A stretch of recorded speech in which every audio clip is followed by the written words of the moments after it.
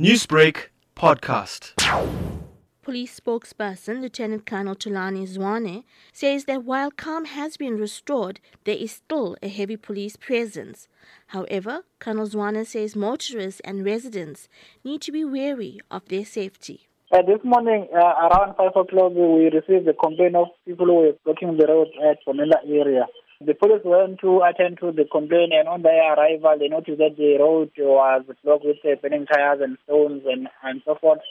There were no people that can be seen in the vicinity, but we also received information that there were a group of people who were damaging the water pipes in the area, as well as they also set alight a vehicle belonging to one of the community members in the area.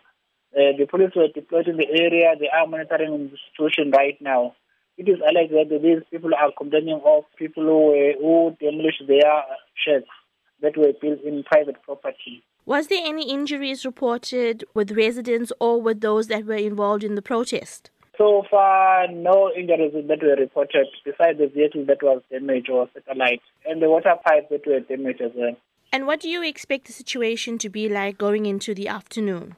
The police will be in the area. They will be monitoring the situation, but they're also appealing to the motorists that they must always be careful, take extra precautions whenever they are driving in these roads, because anything can happen. Now it's still quiet. The area is monitored by the police, but you never know what will happen later. Meanwhile, Bonela Community Policing Forum chairperson Vinesh Motilal says residents are constantly fearing of their lives being in danger and their property being damaged. There's close to about 150-odd people that marched through the streets of Bonela.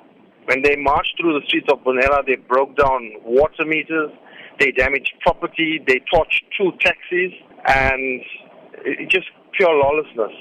There was about 3 or 4 streets that almost every single house, water meters have been damaged. People are awake from that time in the morning scared. Children are scared. I've got a 2-year-old and I've got a 7-year-old child. My 7-year-old asks me, Dad, how am I going to go to school in the morning? Is it safe for us to go outside? There's rubble. The guys we're marching with, from the CCTV footages in our WhatsApp groups, the guys are marching with tires in their hand, kangas, bush knives, spades, and all dangerous stuff. And there's debris all over. They've blocked off roads every second day, every day. We went in 1 week where 6 days out of 7 days in that week there was protest action. People went late to work. Some people that go to the clinic, they walk through these streets to go to the clinic because they have to take 2 taxis. And most of the pensioners don't have much money, so they tend to take a walk or they get a lift. People couldn't go and get their medication, their chronic medication. Is there any indication as to why these protest actions have been ongoing? It's shacklords, it's opportunists, it's people coming in there, claiming a piece of land, hoping to get a house.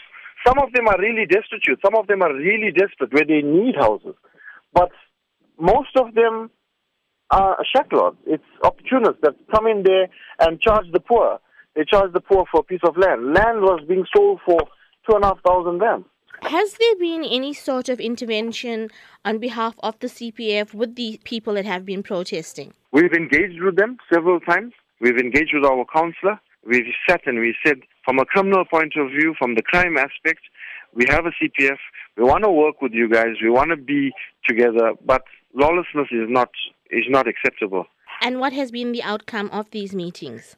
It was promises. It was just promises upon promises, and none of these promises, they have not been kept up. And we said we're going to work with a way forward. And we told these guys that the protest needs to stop. They need to stop damaging the roads and blocking off the roads, because the people from the former residents understand their plight and we understand their situation. But fighting with us and blocking off the roads is not going to help. Together, we can form a stronghold and go to government and go to the relevant authorities and fight that fight. Newsbreak, Lotus FM, powered by SABC News.